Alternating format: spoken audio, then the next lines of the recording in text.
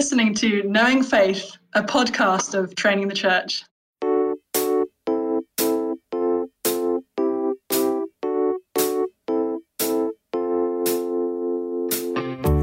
This is Kyle Worley, and I'm joined by my co-hosts Jen Wilkin and JT English. And today we are also joined by Dr. Rebecca McLaughlin. Rebecca has her PhD in Renaissance literature. She is a speaker. She's the author of Confronting Christianity, 12 Hard Questions for the World's Largest Religion, which is absolutely excellent. If you haven't read it, you need to go buy it. You need to read it. It'd be a great winter read. And she has some forthcoming books coming out, 10 questions every teen should ask and answer about Christianity, and The Secular Creed, engaging 5 contemporary claims. That one's coming out in April. Rebecca, we're so glad to have you on the show. I'm delighted to be here. Oh my goodness, we're so excited. You know, you and I have done a video call before, and included in that video call was one of the more embarrassing moments of my ministry ever. Yeah, so I was trying to expound God's love in the midst of sacrifice and in the midst of suffering in our world. And I was really kind of getting into my flow. And suddenly I realized I'd been muted by my host. And I thought, oh no, what did I say? It was so, Rebecca, it was like, I'm not over communicating this. It was one of the more climactic and gospel rooted moments of the whole thing. She's like really, really getting at this incredible, because the question was, where's the good God in the midst of a pandemic? And Rebecca had been addressing our people, and lots of people were on this call. It was right at the beginning of the pandemic. Interest was high, and she was doing such a great job. And I accidentally muted her right at the moment of like, it was accidental. Yeah. Like for how long? Really think about women speaking on theology stuff. Are we talking like 5 seconds, 10 seconds? I mean, it was probably 10 or 12 seconds, I would imagine. Because I didn't realize my error. Somebody in Zoom world, somebody had just joined the call and their mic was not muted and it was making sound. And I went to click on to mute their mic, but like the positions of the little icons change. And when I clicked, from the moment I thought I need to mute this person's mic and I clicked to the moment I clicked, that the profile changed over and it was now Rebecca. This is his story and he's sticking to it. Yeah. I think we should do an episode of like top 10 most public, ministry embarrassing moments for Kyle. Could we do something like that? We all have them. No, I'm not unique in this. No, you proliferate them. Yeah, I do. I don't know what it is. A fool is drawn to folly, I guess. But listen, this season we're exploring Genesis 1 through 11. And today I wanted to have Rebecca on to talk about how to handle hard questions that may come up with others when studying, reading, or discussing Genesis. Because Rebecca has written, not on Genesis in particular, although she's addressed it in her book, and I'm sure we'll address it in other writing work that she does in the future, because it's kind of an unavoidable book when dealing with the scope of the Bible.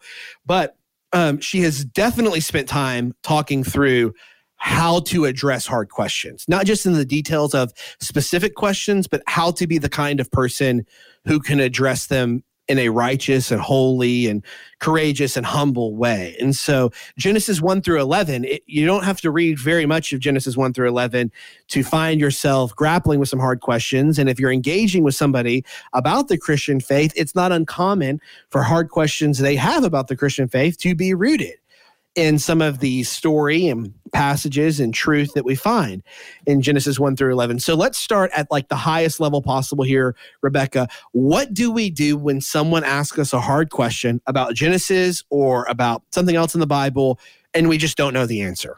I think that truth is always a good place to start in any conversation as a Christian. So when that's happened to me, I have forced myself to say, and it's hard because I'm a proud person, I have forced myself to say, I don't know.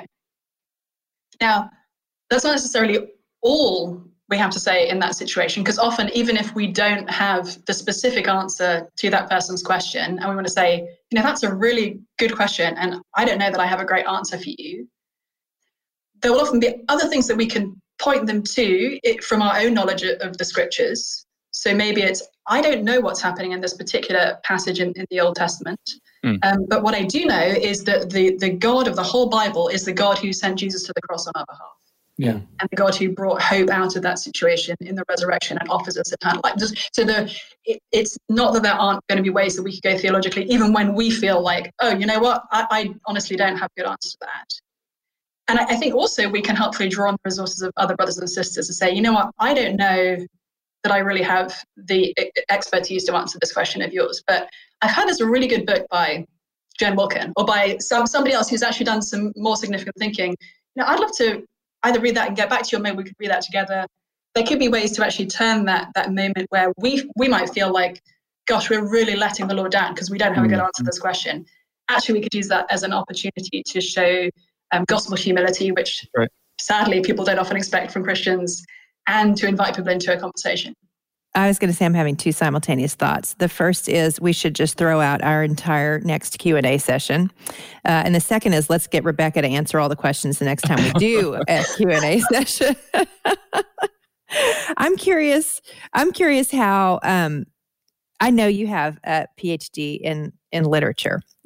And so I'm curious, as someone who my only, my training per se that I bring to bear on the way that I approach the scriptures is related to having an English degree, not even a master's, just a BA. But I'm wondering how much of your thinking around how to utilize the scriptures with regard to answering questions, like I'm curious how your training in literature relates to the way that you handle the scriptures. That's a great question. I think one of the huge mistakes that we, particularly honestly as evangelical Christians, have made in the last several decades is not helping people to properly understand the difference, that the true and literal are not the same thing, that they're not kind of interchangeable words. And I mean, you see it even in surveys that people do of pastor opinions, and they say, which of these do you agree with? The Bible is the word of God and should be taken literally in every case. Mm-hmm. That's number one, which shows your highest level of commitment to the Bible. The second might be, the Bible is the word of God, but shouldn't always be taken literally. And that's sort of seen as a less faithful way of relating to the Bible.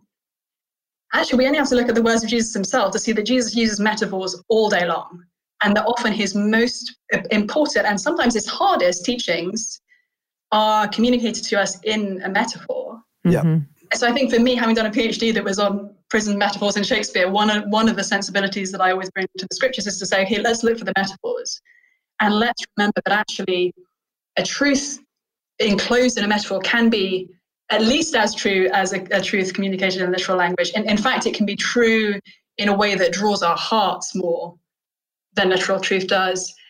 And even to add to that, if the God of the Bible is the God who actually made us in the first place, then while I might look for a metaphor and sort of look around me and think, okay, what is like what? Maybe A is like B. I'll compare those two. God can actually create things in order for them to be metaphors to help us understand how he loves us and who he is.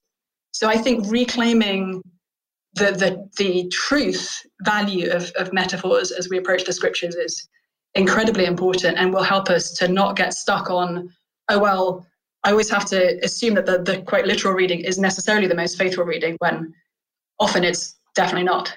How many of the hard questions that people come to you with are related to that issue? How often are they misreadings versus actual questions that are dealing with a truth about God that is hard to absorb? I think for Christians, in my experience, who've come to me with worries about the Bible, it's often around not really knowing how to navigate that. Mm-hmm. And so feeling anxious that if they read something, and I think you guys in earlier episodes of this particular series that I've listened to, you've done a wonderful job of saying, this is what some of these chapters in Genesis are. These are the questions they're trying to answer. These are the questions they're not trying to answer. Mm-hmm. And that often we kind of bring the wrong questions to the text and try to sort of squeeze out the answers that may not be the ones that the original audience was expecting, or the original author was anticipating. And so I think from Christians, it's particular questions like that.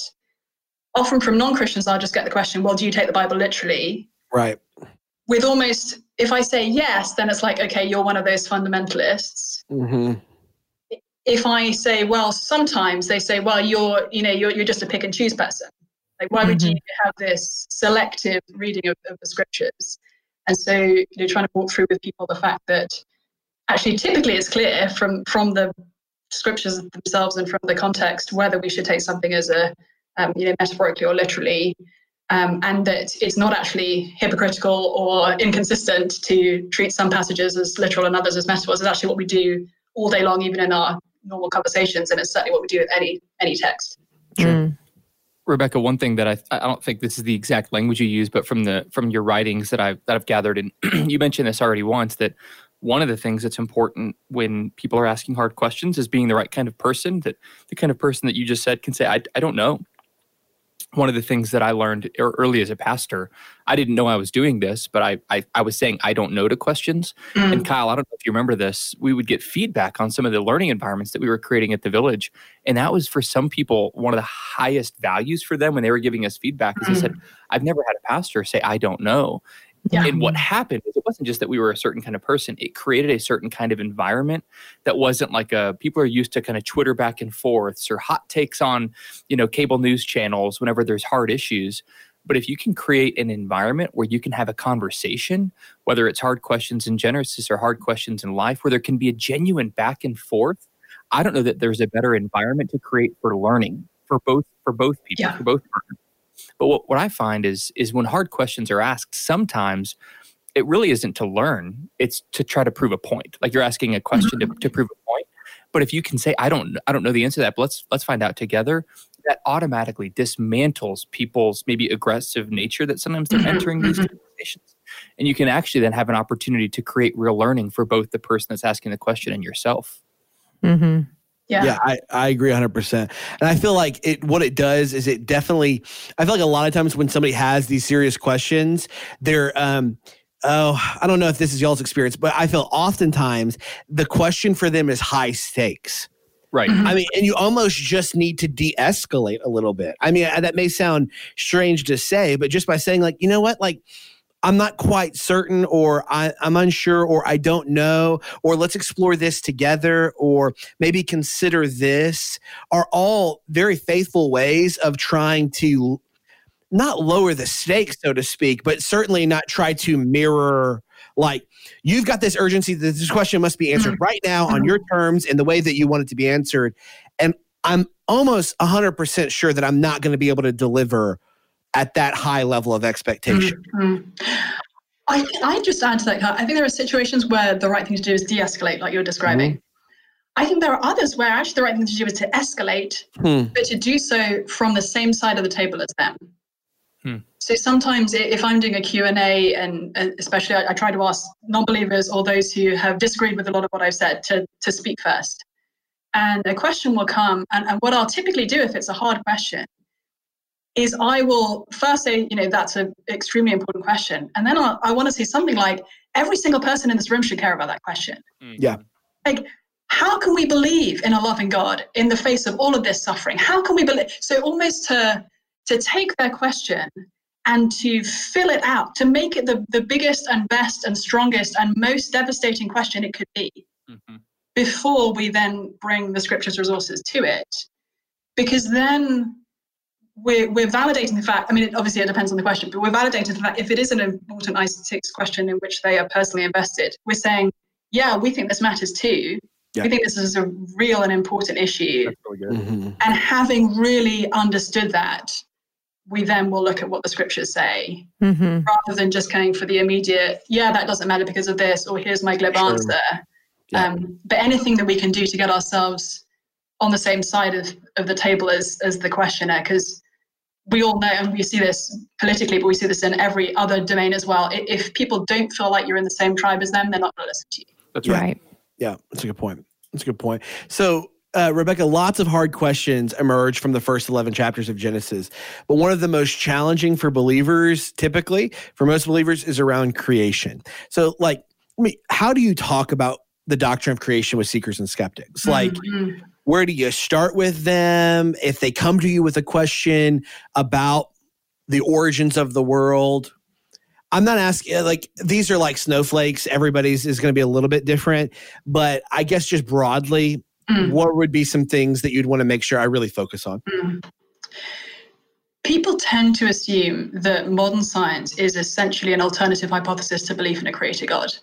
And that the more that science has won, the more that belief in a creator God has lost. And that we Christians, we're sort of, it's like standing on the sandcastle at the beach as wave after wave of scientific discovery washes over it, and the carbon gets smaller and smaller, but we're still standing there, as if it's holding together.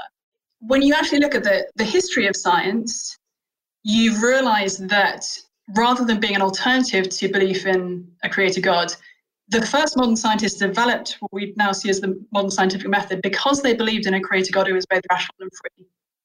So there's a guy named Hans Halvorsen, who's a professor at Princeton University, and he's one of the top philosophers of science in the world. He was the person from whom I properly learned this. And he said, the folks who were originally crafting what we now assume to be normal in terms of scientific discovery, they knew from the Bible that God had created the world, and they knew that he was a rational, law-making God. And so they thought, I wonder if the universe that God made runs according to rational, consistent laws. But then they also realized that the God of the Bible is completely free. And so he could have created the universe any way he liked.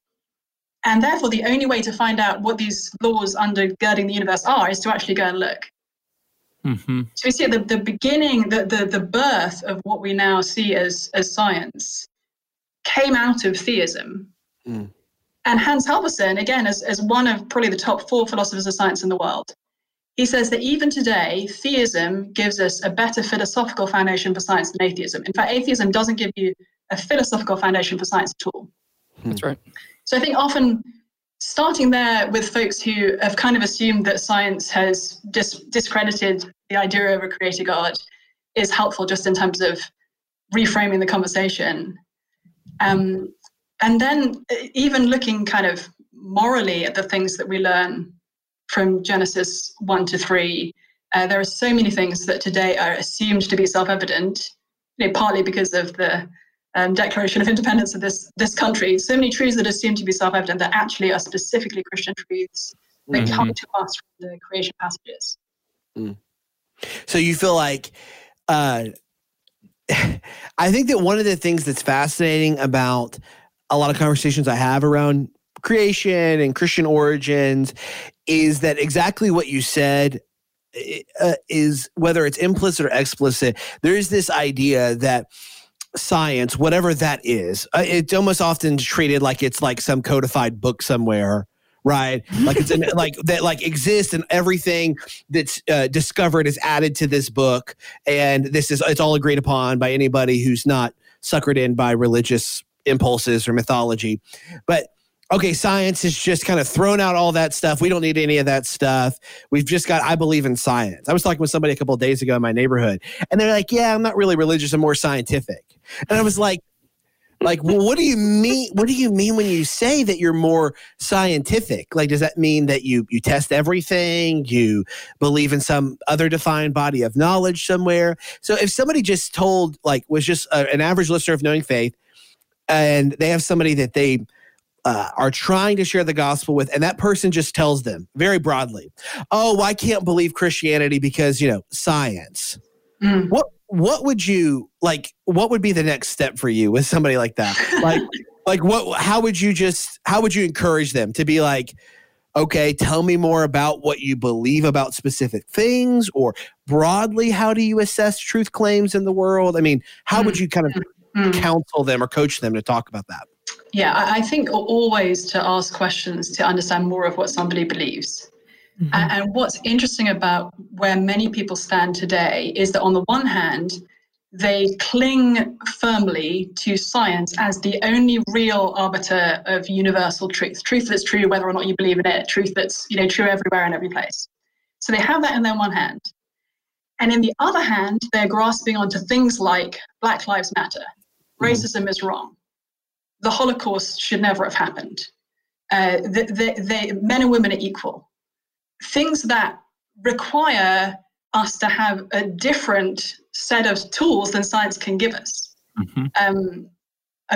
Been reading a book by Yuval Noah Harari, Sapiens: A Brief History of Humankind, which came out a few years ago. It's been this massive global bestseller. And one of the really interesting things about it is, he's writing as an atheist Israeli historian and claiming to give us the sort of real scientific and sociological and historical view of Homo sapiens in the course of their development to where we are today. And he'll say things like, human beings have no natural rights, just as spiders, hyenas, and chimpanzees have no natural rights.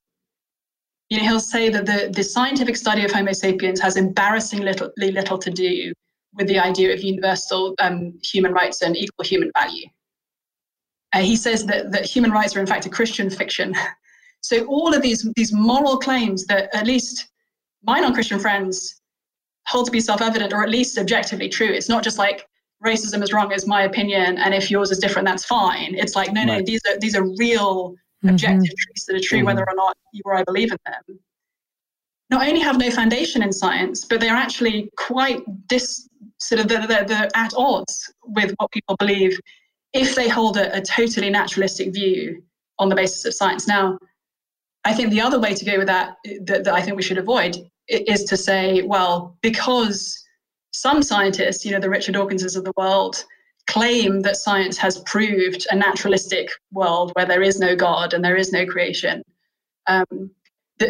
we shouldn't buy into that, actually. I think we should lay claim of science as ultimately a Christian practice, but to say that whereas science can tell us lots of really useful and interesting things about who we are as humans, there are really important questions that it's not designed to answer. And actually, we need to look to the scriptures to answer those questions. Yeah. Mm-hmm. Yeah. And not just we can look to the scriptures, but that the answers we'll find there are actually pretty coherent and persuasive. Yeah. And that, if I think about myself, from a scientific point of view, you could say, well, I'm a mammal. And that's true. I mean, I've got 3 kids to prove that I meet all the criteria from which you deduce that some being is a mammal. There's no part of me that isn't a mammal. It's not like as Christians we need to sort of find that physical piece of me that doesn't fit with the mammal idea. I'm scientifically only atoms and molecules. There's not a sort of special spiritual part of me that you could deduce, examine through the scientific method. But none of these things mean that I am not also a beloved child of God, made in his image and redeemed by the blood of Christ. Those, I think sometimes as Christians, we've tried to sort of chip away at scientific explanations as if we're sort of trying to find that little space for God, rather than saying, do you know what? God is in charge of the whole show. God actually created every inch of me. God made me as a mammal, but not just as a mammal. He also called me into relationship with him. Yeah. And that's precisely what we're seeing in the creation account, is this psychosomatic unity, that God is creating the whole person, and that there is not these false dichotomies that maybe are kind of blown out in the science and religion conversation, either regardless of what way you're driving on that street. So if you were going to sit down, Rebecca, and read Genesis with a non-Christian, how would you do that? I mean, genuinely, if you're like, hey, let's do a Bible, somebody's like, I've got you. So they accept your invitation to read the book of Genesis with you. How would you actually do that? I mean, be as detailed as you want to be. I would start at the beginning. Good answer. A good place to start. Honestly, so I think what I would do with a non-Christian, and this is just me, so I'm not saying this is how everybody should do it, but this, given who I am and how I operate, what I would probably do is I would start at the beginning and I would read Genesis in the light of other potential accounts of why the world is as it is and who we are within it. So I would actually have them read something like, you all know Harari's Sapiens, or Richard Dawkins' The God Delusion. And I would say, because I think often not only are we coming to the Genesis text with not quite the right questions, or thinking that it's going to answer the wrong sorts of questions, the different sorts of questions than it does, but we're not actually recognizing what the alternative is. And I think for a lot of secular folk today, they think that there is a perfectly coherent secular worldview that does all the work that Christianity does for us without them having to believe in crazy things like this, God who made the world and this man who rose from the dead 2,000 years ago, all this crazy Christian stuff. What they don't realize is that there is not a compelling alternative that supports the things that they most deeply believe without having to reference Christian things. Yeah. So I think, working through I obviously start with Genesis 1 and read it with them and ask them, what do you see here? Right. And kind of start with their reactions and have a conversation on the basis of that. But I would want to kind of keep referencing the fact that this is telling a story which, I know you guys covered this in an earlier episode. For the first hearers, it was a story that was in contrast to other creation narratives and other explanations of why humans are like they are. For us today, those aren't our alternatives in our mental worlds, but there are alternative stories. Right. Yeah. And so I want to run those stories in parallel and see how each of them cashes out. The CSB Life Counsel Bible provides biblical counsel and practical wisdom for pastors, ministry leaders, counselors, parents, couples, and any individual seeking practical wisdom through the application of God's Word. It includes more than 150 full-length articles on a wide range of topics and tough issues from respected Christian counselors and scholars. Visit csblifecounselbible.com to get your copy today. Visit csblifecounselbible.com to get your copy today.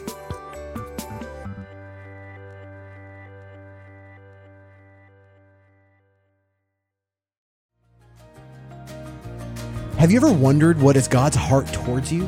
In this noisy world, God's heart beats hard with love and mercy. But how can God share his heart with us when he doesn't have our attention? You're invited to spend 100 days discovering the beautiful, merciful heart of God with Overflowing Mercies, a new devotional by Craig Allen Cooper. The Lord is not ashamed of you or quick-tempered toward your faults. Each one of your weaknesses, faults, frailties, and failures does more to arouse God's love than to stir up his anger. If you could fathom in some small way how warmly God truly feels about you, the faintest grasp of his immeasurable affection would reduce you to tearful wonder and heartfelt gratitude. As God's mercies are new every single morning, Overflowing Mercies will continue to be a constant well of refreshing comfort, encouragement, and strength. It's perfect for personal quiet times, family and dinner table devotions, and small groups. Let this devotional help you get intentional, stay connected to God, and continue loving others. Order your copy of Overflowing Mercies, 100 Meditations on the Tender Heart of God today at moodypublishers.com or wherever great books are sold.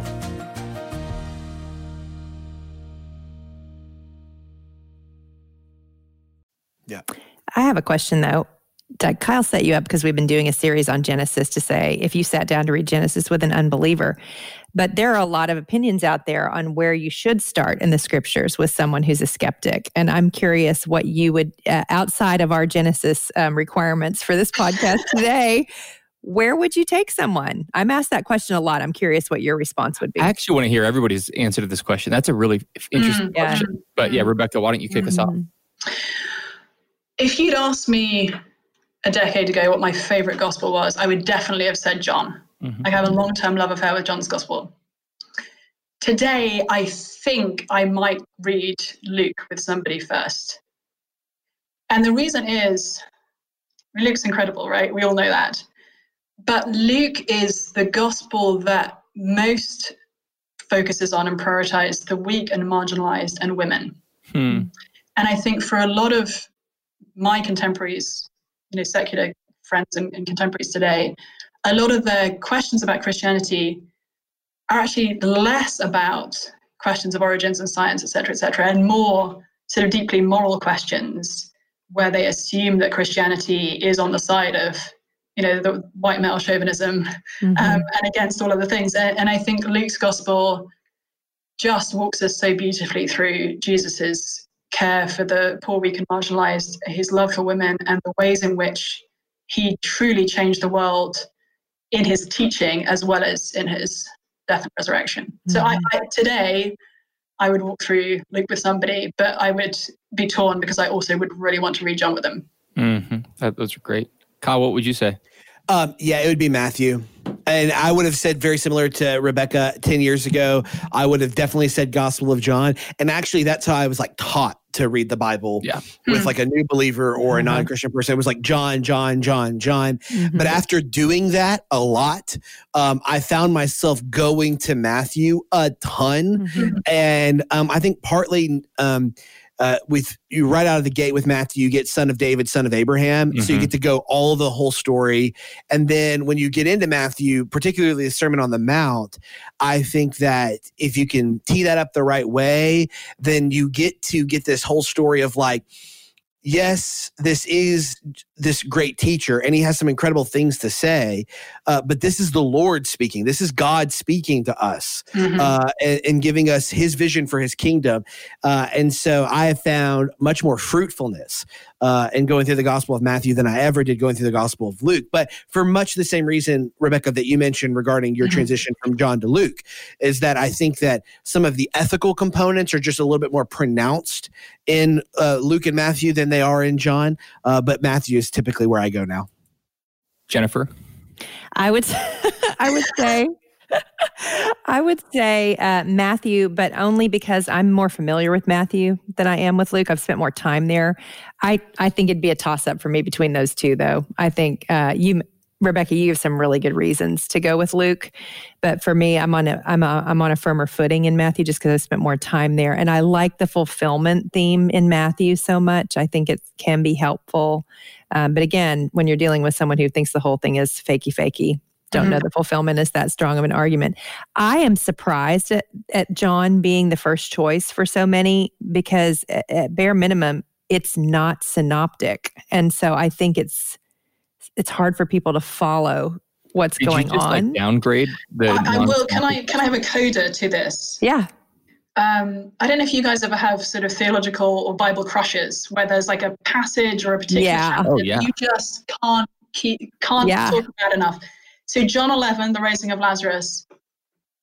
My friends laugh at me because I'd be like, I was talking with a friend today and I got to have some gospel conversation with them. They'd be like, guess where you went in the Bible? I was like, yes, I went to John 11 again. I'm sorry. I'm sorry.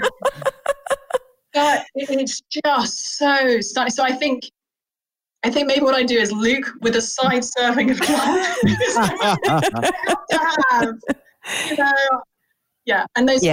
And those conversations with women, like the woman at the well, Martha, and in the evening of Lazarus's death. It's just so powerful.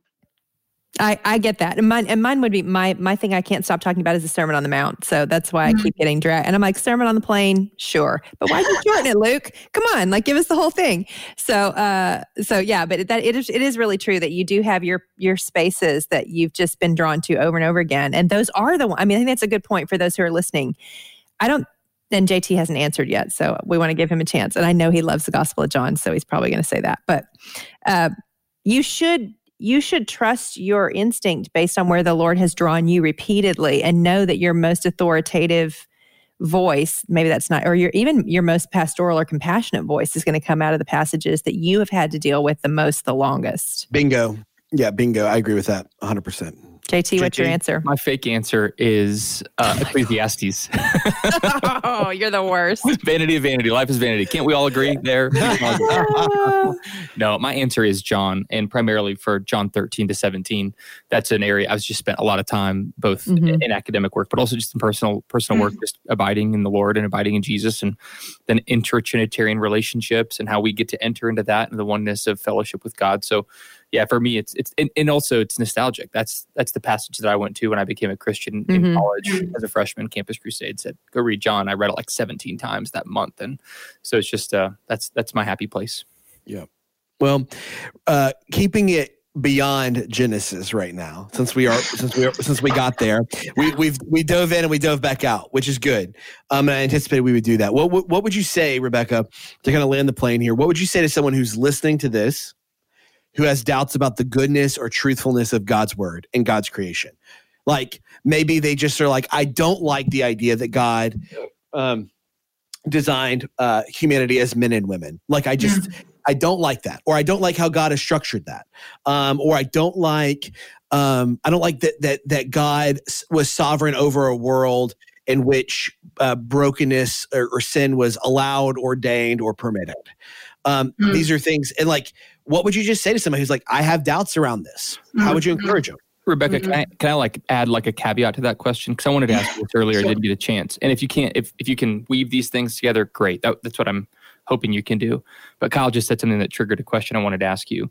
Like one of the challenges that I feel like I face, that I'm trying to learn how to do it in an appropriate way with perhaps my secular friends or my neighbors, colleagues who are asking the kinds of questions that Kyle just asked, is I'm trying to find generous and humble ways to show them that the reason they're asking that question is because they're living on the exhaust fumes of a Judeo-Christian worldview. Yeah. Like, even as you just said about Luke, like the whole point about caring for the marginalized, the weak, the oppressed, whatever, is because they've been formed and shaped by the ethical and moral worldview that the Bible gives us, and they're using it to deny the Bible. Does that make sense? It makes absolute sense. Yes, yes.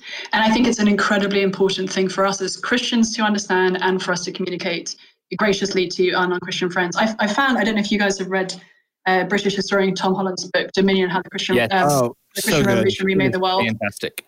So he, for those who haven't come across him, is a British historian, not a Christian, gave up believing in God as a kid because he found the Greek and Roman gods far more attractive than this, guy who died on a cross. And he's written this massive popular history of the last 2,000 years of Christianity in the West. And in the course of his research, he discovered that things that today would seem like basic moral common sense, both to me as a Christian and to him as a non-Christian and to, the secular humanist society, are actually specifically Christian truths. That's right. So in particular, I mentioned that the idea of universal human rights, Tom Holland points out that when that was formulated, in the late 1940s, in the sort of aftermath of the horrors of World War II, the fact that it was absolutely drawing on specifically Christian tradition had to be quite carefully disguised for there to be a hope that it would be adopted by a whole bunch of different countries that where Christianity may not be the majority religion. That's exactly right. And that sort of repackaging of Christian understandings has been really successful, which in some sense is good news, and in another sense is problematic because it means that as we talk with our Christian friends now, they also hold it to be self-evident that all men and women are created equal. Do you ever ask them why they believe that? Yeah, well, they believe that because they've been told that that's just what it is. Right. It's a truth on which we sort of stake our lives without realizing that it needs to be defended. And I think both what both Yuval Noah Harari and Sapiens does and what Tom Holland does in Dominion from kind of somewhat different angles is expose the fact that our idea that human beings are morally equal, that men and women are fundamentally of equal moral value, that the poor and the weak and the marginalized have any claim to make on the rich and the strong and the powerful. All of these are Christian ideas.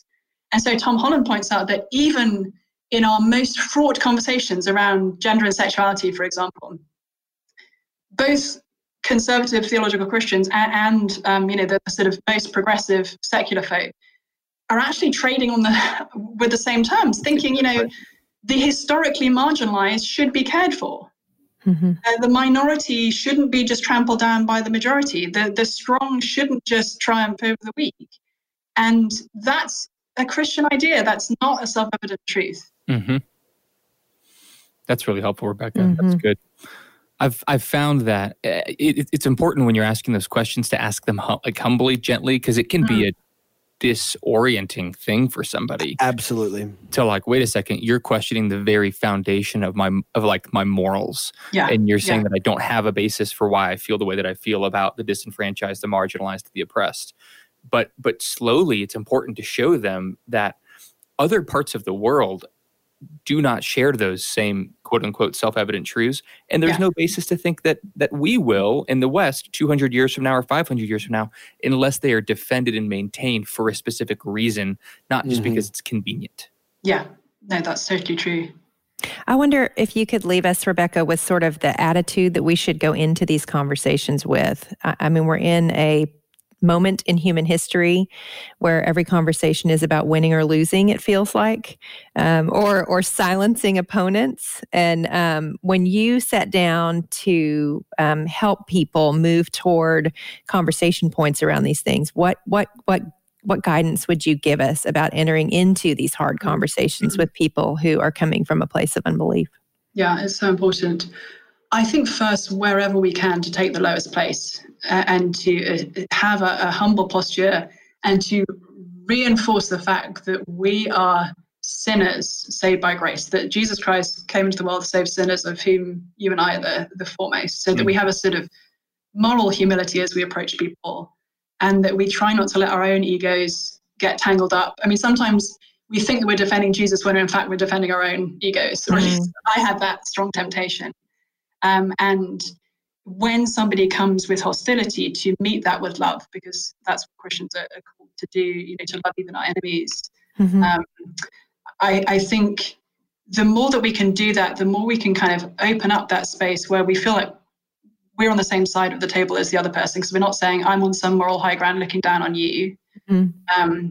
And people do become disarmed. If people come to you with hostility and you meet them with love, it's a powerful weapon. It's the best and only weapon we really have as Christians as we engage with others, but it's actually really powerful. And so I think finding ways to agree with the challenge that they've placed before us in the ways that we can, whilst also showing them Jesus and his entirely countercultural and sort of world upturning view of everything, whether it's sort of human power or the route to actual life versus actual death, just to wherever we can bring Jesus and his death and resurrection into the center of our conversation. And that's never hard. I feel like there's no kind of apologetics question that gets asked that there isn't a short step to taking them to Jesus at the cross, because that's really the center around which everything else is going to revolve. But doing that so that we're lifting Jesus up even as we lay ourselves down, I think is going to be the best approach. I love that. Rebecca, let me just say to the audience, if you are not familiar with Rebecca's book, you need to ask Santa for that book for Christmas.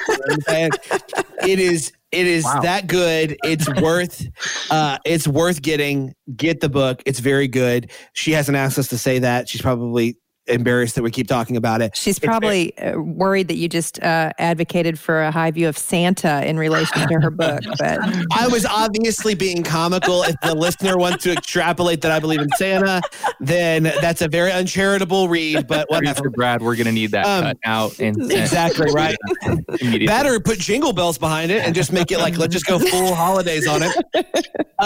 Well, listen, I'm glad that we've been able to have Rebecca on this show. Honored that you jumped on. And listen, if you've been listening to the show and you want to join the conversation, you can find us on social media at Knowing Faith Podcast. We're on Twitter, Instagram, and Facebook that way.